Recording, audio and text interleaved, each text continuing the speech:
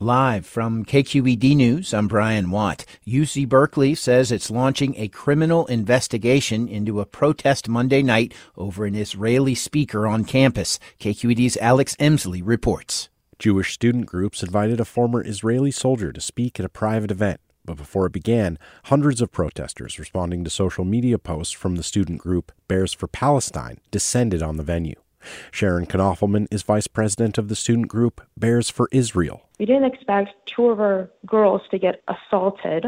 I didn't expect my friend to get yelled at, Jew, you dirty Jew, and being spat at.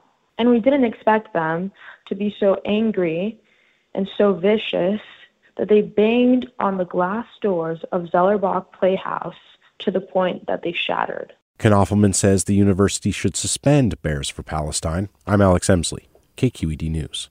Bears for Palestine said in a statement that the speaker served in the Israeli military and said that, quote, holding genocidal values poses a significant threat to the safety and well-being of Palestinian, Arab, and Muslim students on campus, end quote.